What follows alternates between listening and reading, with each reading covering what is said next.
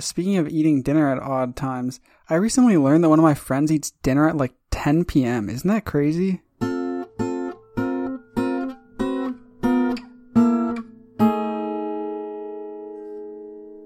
I mean, I do need potentially some context. I think there are definitely cultures where that isn't crazy. And considering... He is a mutual friend of ours. Oh, really? Yes. Because I was going to say, given the sort of work schedule that you have sometimes put yourself on, I could see you doing that. Okay. Which is why I wanted more context. No, this is a person with like a normal work schedule, like... And they go to bed at like 11 or something, but just decide to eat at 10? Yeah. Honestly, so here's the thing. I can get behind that for the same reason that I eat dinner really early. Which is, it's really annoying. Like, if let's say I ate dinner at 7, which, 6 or 7, which I would say, growing up in the Midwest, is a sort of standard dinner time. Like, if someone says dinner time, that's kind of what you're thinking, right? Is that reasonable to say? I would say like 5 or 6. Yeah, sure. I guess the Midwest does stray a little earlier, but let's at least agree on 6. Okay. For me, I get done working at 4, which again I like because it leaves me a little bit more of my evening. Like I get up, I start work almost immediately. Like I, wake up at 6:30, I start working at 7, and then I work until 4 because I don't like splitting up my free time. And dinner, I eat early. Because after dinner, I have several hours of uninterrupted do whatever we want time, which I really enjoy. Yeah. And I could totally imagine saying, I'm not a big dinner person, so why don't I just eat it right before I go to sleep? Because who cares? I just need the food, but I'd rather just not be interrupted. I don't know if that's this person's thinking, but for me, that's a reasonable justification. It's just that I do it in a more socially acceptable, kind of old fuddy-duddy way, but no one's really like, wow, that's so weird that you always eat dinner at like 5. People are like, you eat dinner at 5. You're an old person. It's like, yep, cool. I'll try to remember to start the episode like that next week. Like what? Oh, you're so weirdo. You eat dinner at 5. What a loser. That's fine. I can take it. Listeners, email us telling Mark how much of a loser he is for eating dinner at 5. Like a dork. That's right. Tweeted us how much of a loser I am. Yeah. I've definitely eaten dinner at like 4:30 at least once in the past like week and a half. Yeah, it's nice. Yeah. I also am just sort of on an eating schedule where I like to condense meals a little bit. I don't condense, or as in like I don't desire to spread out my meal times a lot. Okay, yeah. Yeah, so I don't know. It is weird, but it's not necessarily the weirdest eating habits.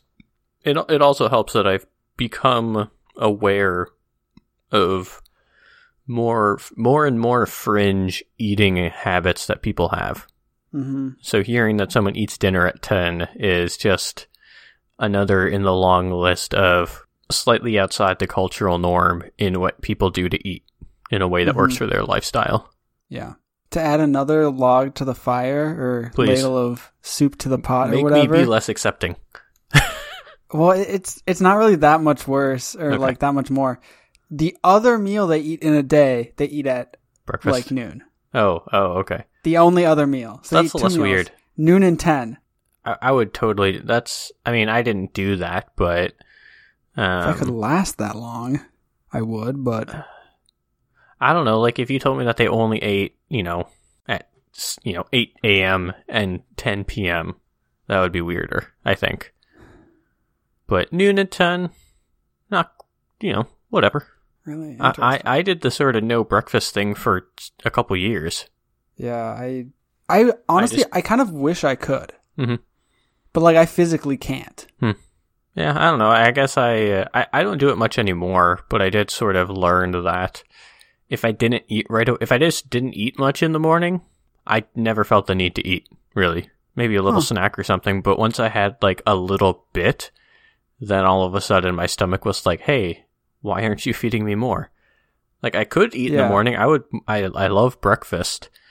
But that's kind of why I've sort of switched it up where I do eat dinner earlier, partially because of the whole evening thing, but also partially because I don't really eat lunch. I typically eat a breakfast or like a little snacky bits and pieces throughout the morning, and then I'll have dinner, and that's about it.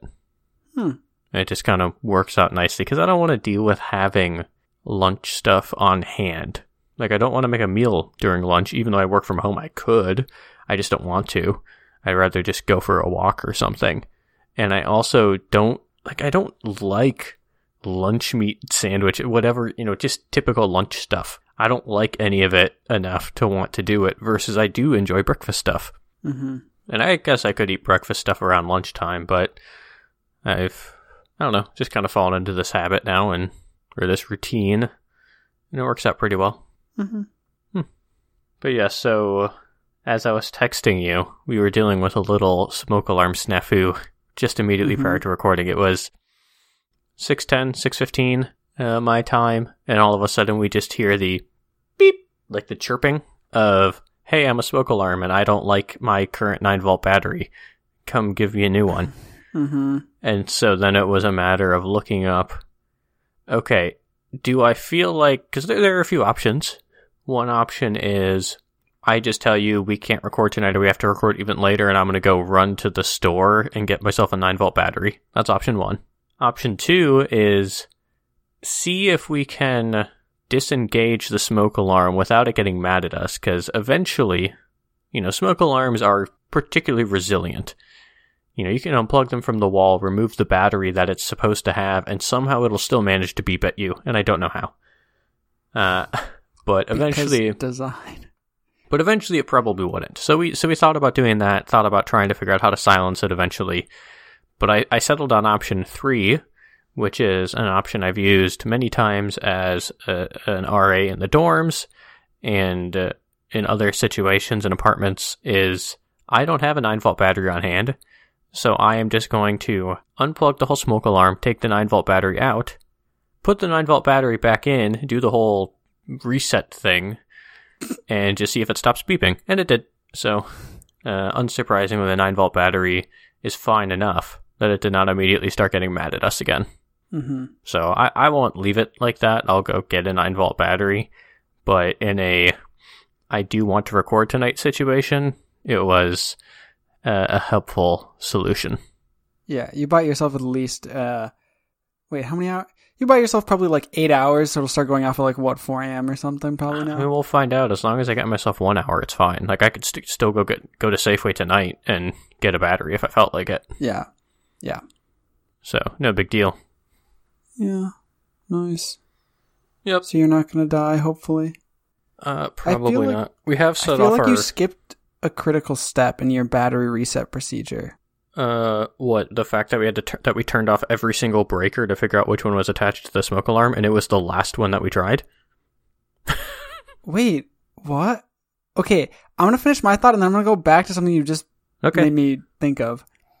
No, you forgot to lick the 9-volt battery, first of all. Well, I'm not a battery licker. I'm not that kind of guy. Have you never licked a 9-volt battery? Maybe a long time ago, but I have no distinct memory of doing so. It's not my thing. Okay, that's fine. I just feel like it's one of those things that feels like it's going to be exciting, and then it's not, because it's like, oh, nothing happened, and then you sit there for a sec with your tongue on a 9-volt battery, and you're like, oh wait, no, there is something happening. I'd rather go get myself some, what is it? Is it icebreaker? What am I thinking of? The white donut-shaped mint candies that have like triboluminescence when you crunch on them. Is it Lifesavers? Yes, the mint Lifesavers. Okay, yeah. I'd much rather do that. It's much safer and cooler than licking a battery. I love how you remembered the word triboluminescence, but couldn't remember Lifesaver. Well, it was in a video that I watched recently. No, yeah, I got you. But, okay, no, what you made me think is, can you please explain to me your smoke alarms? Well, it's been a long time since I've dealt with smoke alarms properly. And so I was looking up, because I had haphazard training that never really seemed to stick when I was working in a dorm. It seemed like we had 25% success in changing a battery and not having it chirp immediately after doing so.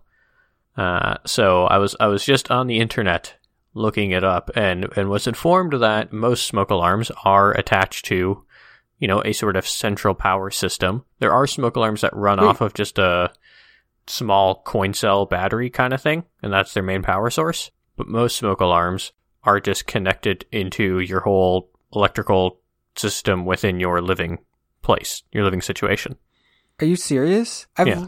So my whole hang up was I've literally never seen a smoke alarm that's connected, or that I know of, that's connected into like I don't know what to tell you. The house power, When other than like in schools. If I twist the smoke alarm, right, to kind of pull it off the wall, there's wires connected to the back of it, like what a little the plug. Heck? And so to be extra safe, I had, the internet says go find the breaker that it's connected to and turn it off.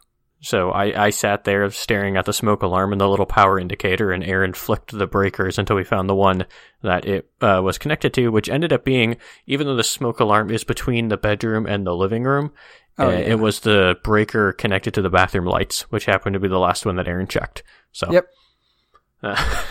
But we isolated it. You always need to define a strategy on what order you're going to check them in, and then reverse it, because then you'll get it on the first one. Well, oh well. It's fine. So yeah, we turned off the breaker, I unplugged it from the wall, and proceeded with the reset of the whole situation.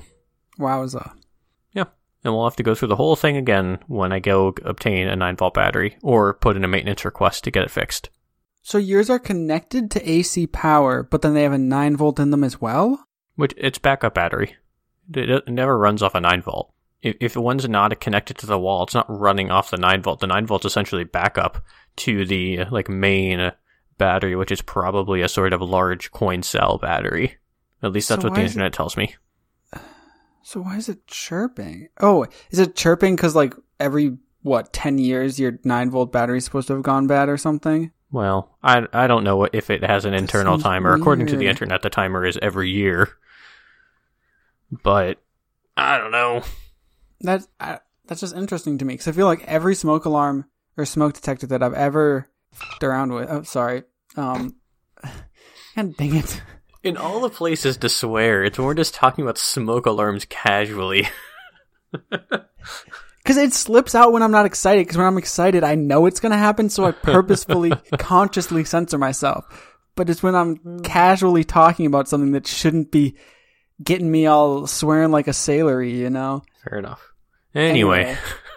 Yeah. In my experience, every time that I've messed around with smoke detectors, I feel like they're always running off just one 9-volt battery, and they probably have some secret hidden away, or at least some of them do, coin cell battery that's your backup power. Yeah. Yeah. I mean, I don't know. I'm sure it just depends on what sort of situation you're in and what's easier to maintain, in the age of the building and whatever else. Who knows? Mm-hmm. I just know that, and it could very well be a misrepresentation to say that most are like this. It's just that when I was looking it up, every bit of instructions included, it very well might be connected to, essentially a wall-powered thing, and you need to go figure out how to disconnect it. So, that was that. Also feels like a bad design that they hook them up so, you gotta turn off the breaker to detach it. I don't know, man. Like I said, that's probably another factor where age of the building comes in. Mm-hmm. And potentially local regulations. Who knows? Maybe they consider it overall safer, better to have it connected within the whole building system for maintenance purposes. Mm-hmm. And they just don't, because especially here, it's, we live in an apartment, but it's kind of dormy in a sense. It is an apartment, but the level of maintenance, at least access in my experience so far, is better than in other apartments that I've lived in. Mm-hmm. So it wouldn't surprise me if that plays into it, into the whole thing as well. Yeah. Yeah, I don't know. In other news, before we get started, I woke up pleasantly sore today because yesterday morning I decided to play 2 rounds of disc golf in a row at the park that I go to. Mm-hmm. And each round is, as I think I've mentioned, there's a lot of elevation change. It's not like, in terms of linear distance, it's not a lot, but when you're just going up and down hills, and especially when you lose a disc and you're walking around, it piles up. So, would you like to guess how many floors or flights of stairs my watch says that I walked up yesterday? I would like to guess. I am going to guess. Oh, gosh. I feel like the number has to be preposterous. Like 134. Grant, my watch says 129. Oh! See, even though you said preposterous, just you saying preposterous gives me no insight into what number you were about to say. But once I heard the 130, I was like, oh, Grant, you're so good. I was gonna say like 120 something, and then I was like, nah, let's YOLO 140. No, that's too much. 130. Yeah, this course, each time, like one round through, is pretty consistently giving me like between 50 and 60 flights of stairs. Wow, do you run up these imaginary flights of stairs? Depends on the mood I'm in. Sometimes, when you're feeling like you were born to run up stairs or imaginary stairs. I mean, there are some holes where, you know, either let's say someone's behind me, I'll kind of jog up, but also some where, you know, you almost feel like you're more likely to fall if you don't run up them. Do you ever deal with hills like that? You know, you kind of just have to kind of skitter your way up and down so you don't fall. I know exactly what type of hill you're talking about. Yeah, there's a lot of that here. Because you either have to lean forward far enough that you're just going to fall over if you don't run, or you're like leaning back so far that you're definitely going to fall over backwards because you're not running. Yep. And also times where, you know, I'll admit, especially like the reason I like going in the morning is I very rarely have anyone on the course with me, at least not until I'm maybe halfway through. Would another group even start?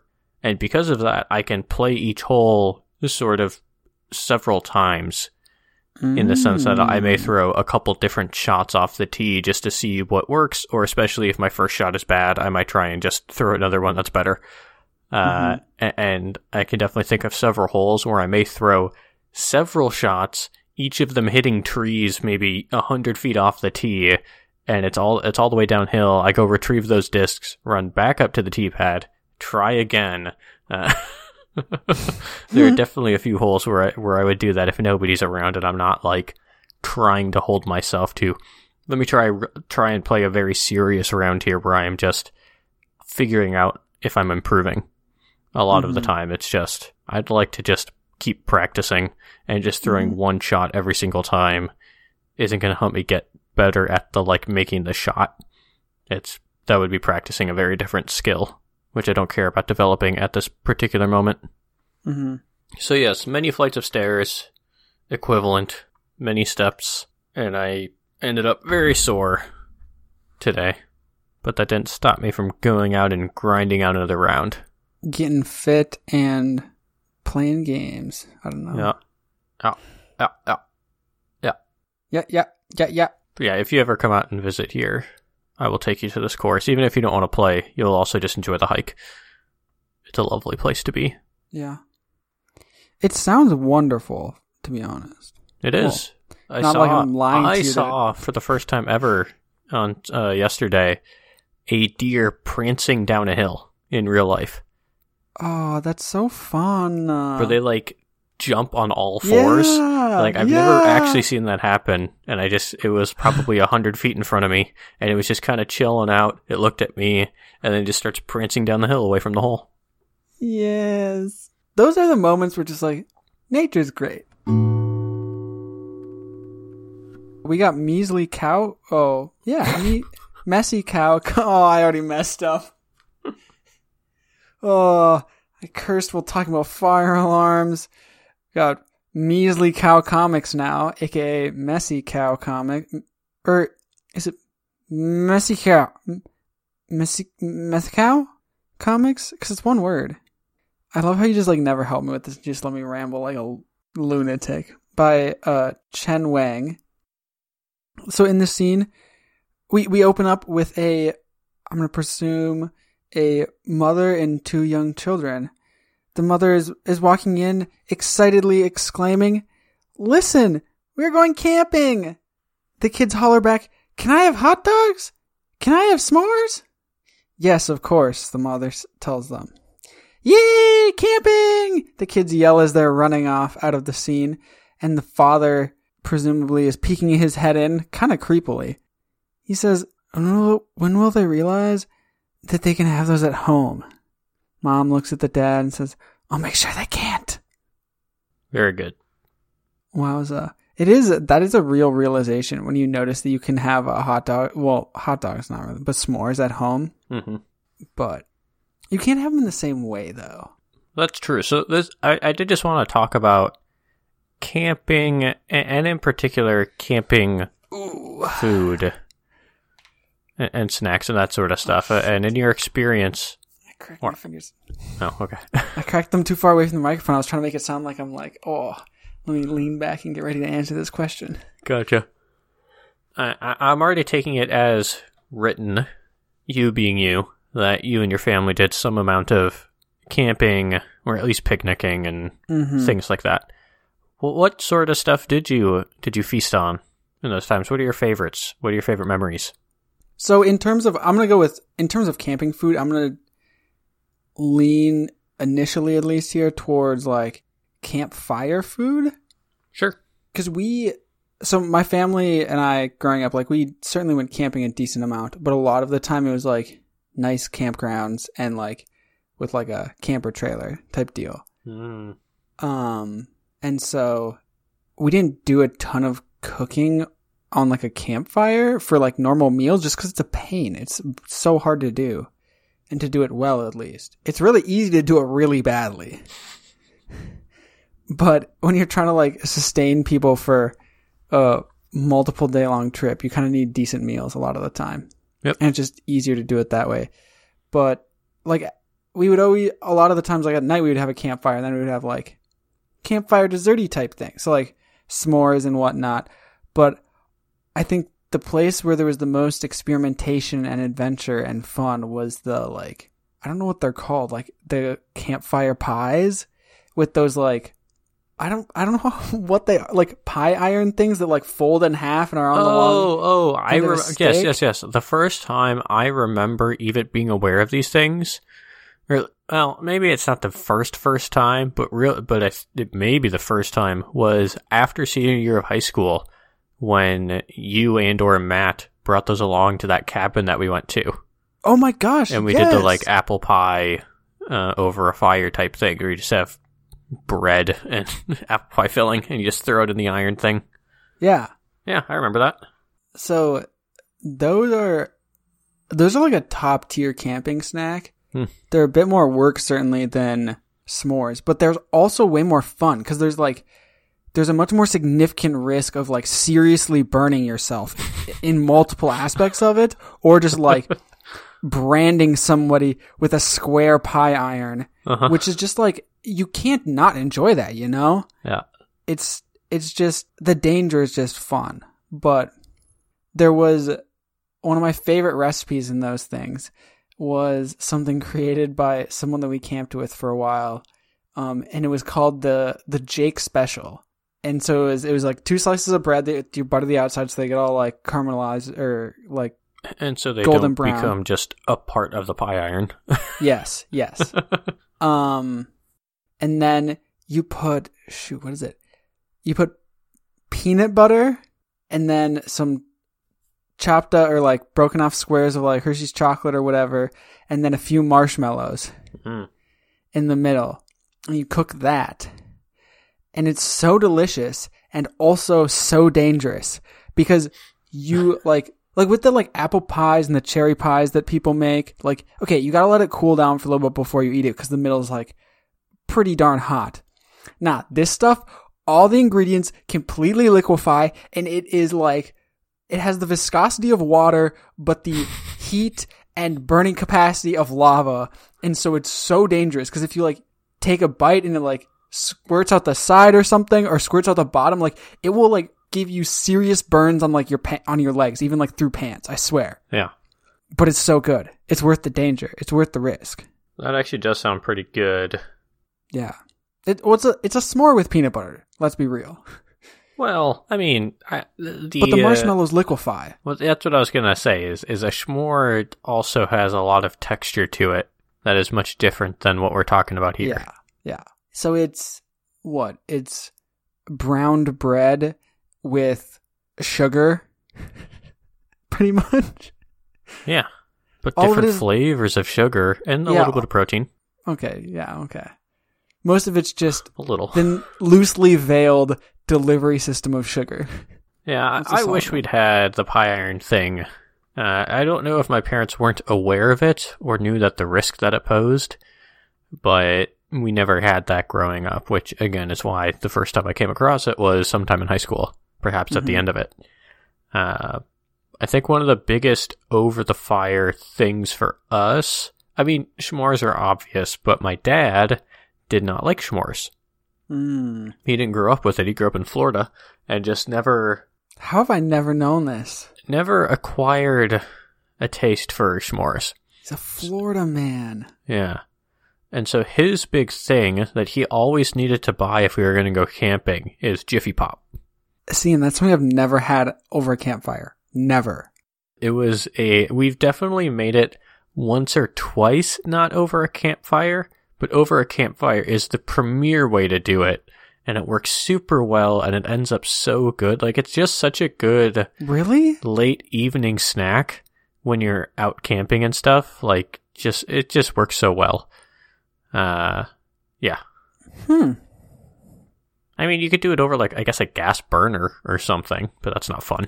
Because I've done it over a gas burner probably, like, once or twice. Mm-hmm.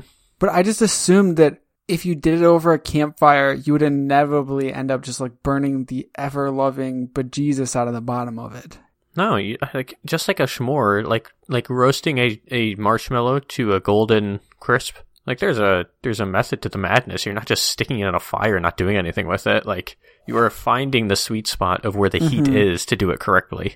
Mm-hmm. Which there's an element of danger to that too, because you don't have a telescoping s'more stick. You have about 6 inches of metal wire to work with. That was going to be my other question, because those handles are not long. Yeah, I think my dad typically brought his like grill gloves that he has, like high temperature grilling gloves. The of glove. Yes. And yeah, so that's the biggest memory that I have. That was always a request from my dad, and it's always like it's just fun. Like the pie iron is really tasty. Like the result is cool and dangerous and fun for that reason. But the like experience of seeing the Jiffy Pop develop is just it's so much more fun. Like I wish that I could have all popcorn appear to me in that way. You know, it's like I wish that you could somehow make a microwavable popcorn bag that had the same characteristics of Jiffy Pop, where it's not just that it expands in this ball, and you can like every single kernel that hits leaves a little dent in the foil. Okay. And it's like you just see it like build up. Like it's just this very exciting thing, and then you just like tear into the top and pass it around. Just like that. Like you don't dump it into a bowl or something, you just pass around the thing itself. It's just so genius. So that's I think the most at least the most nostalgic campfire thing that I can think of. Mm-hmm. Do you want to delve into other types of camping foods? Oh, of course I do. What about like shelf stable snacks that you brought along? Okay. Let's phrase it that way. The sort of on the go snacks. Yeah. So for I'm gonna start turning towards like my backpacking foods that I like, rather than like camping food that we bring with, because like that counts. When we had like a pop-up camper, like we were bringing like bags of chips and stuff, which like okay, that's a shelf-stable snack, but like doesn't count. Doesn't feel like camping. Agreed. But in terms of like shelf-stable or shelf-stable-ish like backpacking foods, I love having beef jerky. I only do that if I'm hiking on this.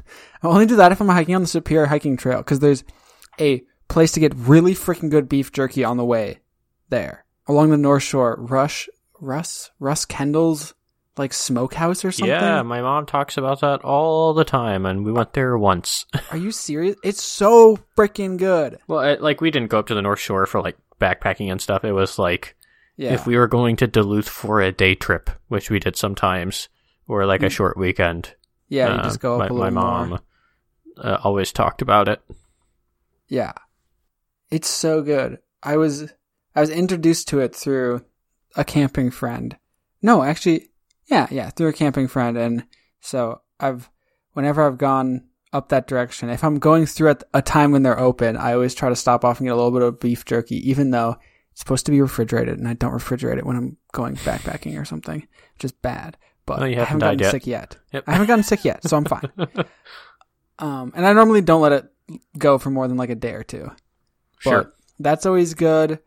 I like dried fruit, so like dried bananas and apples for sure. Because like I'll bring like one piece of fresh fruit for like my first day or something on the trail, but after that it's like you can't bring fresh fruit; it's way too heavy. Mm. I think dessert type things are where I'll like splurge. And by splurge, I mean just get something that's horrific and like A nice like tasty Pop-Tarts. stick of butter. Oh, okay. Like that's something that I've gotten into. I don't know if it's a bad habit, but Pop-Tarts will be like my treat yourself at the end of the day snack that I bring with. Mm-hmm. Because they're pretty light for the amount of calories and sugar that is in them. Brown sugar cinnamon, right? I'm just going to pretend you didn't say that because I don't want us to stop recording this podcast for all of eternity. You're just trying to trigger me, and I know it. I'm not going to fall for it. But Pop-Tarts are a real solid one. What other things? Shelf-stable stuff.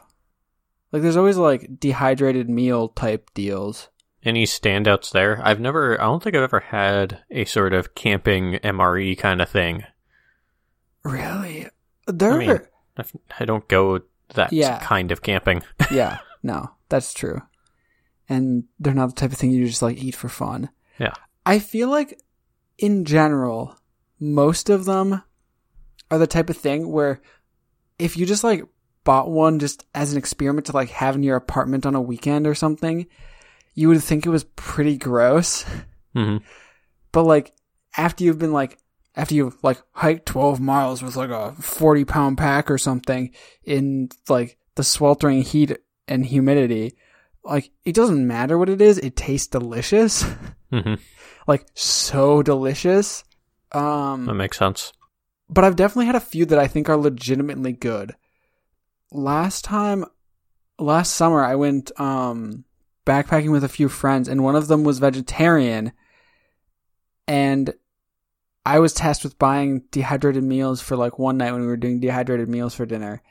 And so like I got them it was one of the few vegetarian ones that I could find, but it was like it's like fully vegan pad thai. And oh my God, it was so good. Like it was incredibly good. It came with like a little packet of peanuts that you could put in, and a little packet of peanut butter, and a little packet of like spices and stuff. It was like intense. Nice. And so that was real good. I need to get myself one of those for a trip that I'm planning, because I want to have it again. Sure. But other than that, I feel like I normally lean towards like pasta with some sort of meat sauce, because it's hard for the companies that make these meals to mess that one up. Mm-hmm. And they're always good. Makes sense. Don't add too much water to them. That's the other thing. Always add a little bit less water than they tell you to, because you can always add more. Yeah, that's fair. But once you get a soupy pile of pasta, you can't unsoupy it, you know? Yeah. Very nice. Yeah, I don't remember if jerky was a big thing when we were growing up. I'm sure we would always end up with a package to share eventually. Nothing particularly good. Just whatever you could get at a gas station, basically. Yeah. I remember last year when I drove back to Minnesota, at the start of the pandemic, I basically survived on 2 days on Cliff Bars and beef jerky. Oh, yes. Yeah. The loaves and fishes of gas stations. Yeah, basically, yeah, I bought a 12-pack of Cliff Bars from the grocery store like a couple days before I left, and then would just kind of restock on beef jerky and Powerade and stuff when I stopped at gas stations. Yeah, dude, I started the trip with a 12-pack and then restocked on Cliff Bars and beef jerky on gas stations. Yep. Or, no, Powerade and beef jerky, or whatever. It was funny the first time. But the absolute biggest thing that was a must-get on every camping trip that the Richard family took was miniature boxes of cereal.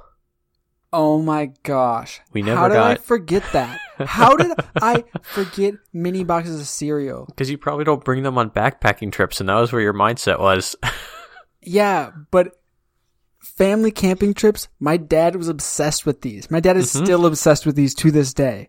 My dad loves them. Yeah, they're great. I mean, we never got them outside of camping. It was strictly a camping thing. But you even look at them now, and it's like the same number of calories as like a yogurt cup.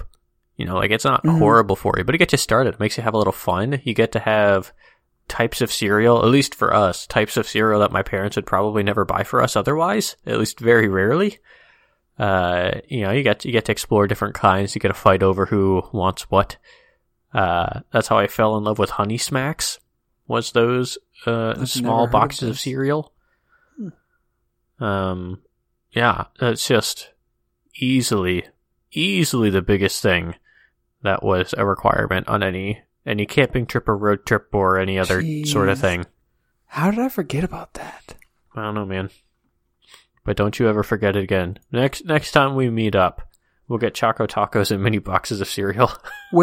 See, my question is, where can you even get them these days? Because I remember gas stations probably still. Okay. Yeah. I think that's where we normally got them. Because I always remember the last few years that like before me and my sister like left the house and like went off to college and stuff. Like when my dad was planning for like trips and was gonna get those cereal boxes, he would always have to have some sort of sneaky plan to get them because like they didn't sell the ones that he wanted at grocery stores. Because my dad has serious brand loyalty to a company that makes breakfast cereals. Okay, gotcha. And so like that company stopped selling them in grocery stores, so he had to find a way to get them. And he always did. It was always something preposterous. But that does make me a little nervous then. I do want to obtain these at some point. That would actually be a fun episode. That would probably be a much better episode than our attempted beer review episode. What would be a miniature cereal box review episode. I'm just saying, as in like we could be more consistent. It's much easier to get two of those that are the same than attempting to like review different beers from each other.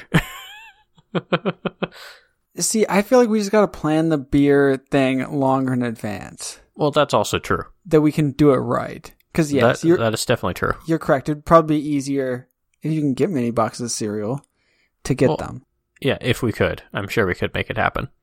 I wouldn't be surprised if they're just like only hotels can buy them now sort of thing. Meh. Because I haven't seen them in years. I have no idea where you would buy them. I don't believe that gas stations have them.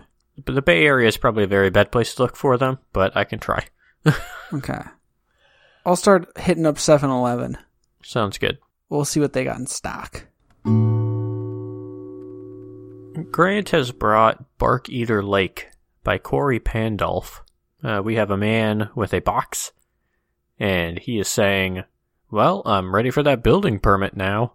And he opens up the box, I assume, and takes out a little miniature dog that looks very similar to a full-size dog that is now across from the man. And the man says, see? It's a 3D layout of the deck, complete with little cutouts of me and you. And the dog says, that's quite possibly the biggest waste of time I've ever seen.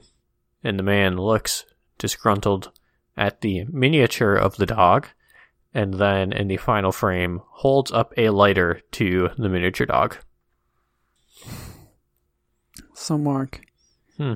seems like this man has an interesting hobby that's kind of unique. Something interesting to do when he's having his me time, building this deck with miniature cutouts of him and his dog, which now it's just going to be him because he's burning his dog. Sure. Which is just kind of a evil thing to do, but whatever. People don't light your dogs on fire. That's not good. Anyway, Mark, what I know Comical Start stands firmly against those who try to burn dogs. Yes. Specifically lighting them on fire with a Bic lighter.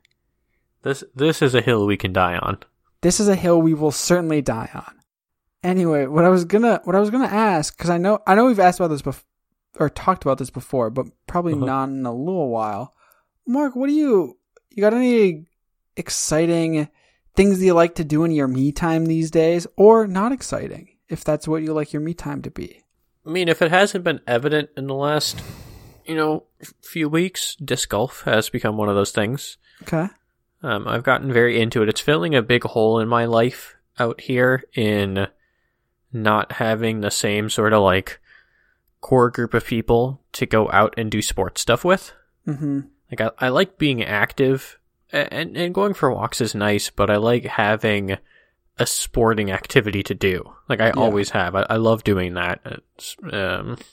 And I've tried filling those holes in various ways, but now that I'm here, disc golf has taken up that spot with a vengeance, because I don't need literally anybody else to do it, and it's me versus the course, and it's something that I can get better at. So that's probably the biggest thing that's new, at least. There's a whole lot of other stuff that's not new, like podcasting and blogging and whatever else. One thing, actually, that I'll have more to say about in the future, but there's nothing much to say about now. Teaser. Is I'm volunteering to do some math tutoring. Oh, yeah. So there's I just sort of on a whim started poking around a website that kind of collates work and volunteer opportunities for nonprofits. Mm-hmm. And I was like, well, it's been a long time since I've done something like this. While I was in San Diego, I always sort of thought about, it would be good to do something like this. And I joined a community band, but that's a little different than volunteering for something. Mm-hmm. So I ended up finding this group that is actually, they're only doing it remotely, and they're technically partnered with the Los Angeles School District, but because it's remote, it doesn't really matter. Mm-hmm. So I, sent in an application for that, chatted with someone yesterday from the program, and got accepted, which, frankly, I would expect to be. So I have to go. So I have to go get a background check and do some little orientation this week, and then I'll get matched with a student. And this is the reason I like this program, is it's not like you hold some open session and it's just any group of people could show up. It's like something consistent. Because that can be kind of stressful. Yeah, you get assigned a student, and you work with them and their teacher and their parents, and you figure out a time or 2 times a week to meet with them for 45 minutes to an hour. Mm-hmm. And you commit to the program for at least 3 months with a single kid. And you could do multiple kids if you wanted to, if you had the time. I'm choosing, let's start off slow. Let's just commit to these 2 hours, because I can spare 2 hours of my time, obviously. And yeah, so I will start doing that in the next week or two, and hopefully start building up rapport with some young kid who's, probably having a tough time in some parts of school, and we'll see where we can go with that. Mm-hmm. So I'm not sure if that necessarily counts as a hobby. 100% does. Yeah, that counts. Math education has always been a thing that I've worked on, and especially now that I'm moving away from it at work, this is a good way to sort of keep in touch with that side. Yeah, that's awesome. Yeah. So there's your wholesome response for the day. Yeah, what a good community member. Jeez. Trying. I can't follow that up with anything, so. Help morally justify the money that I spend on discs over the next year. Gotta undercut yourself somehow, Mark. That's right. Can't get too serious on this podcast. It's scary. Oh, no, never. I'll leave that for the other one. I almost peed my pants. It was too scary.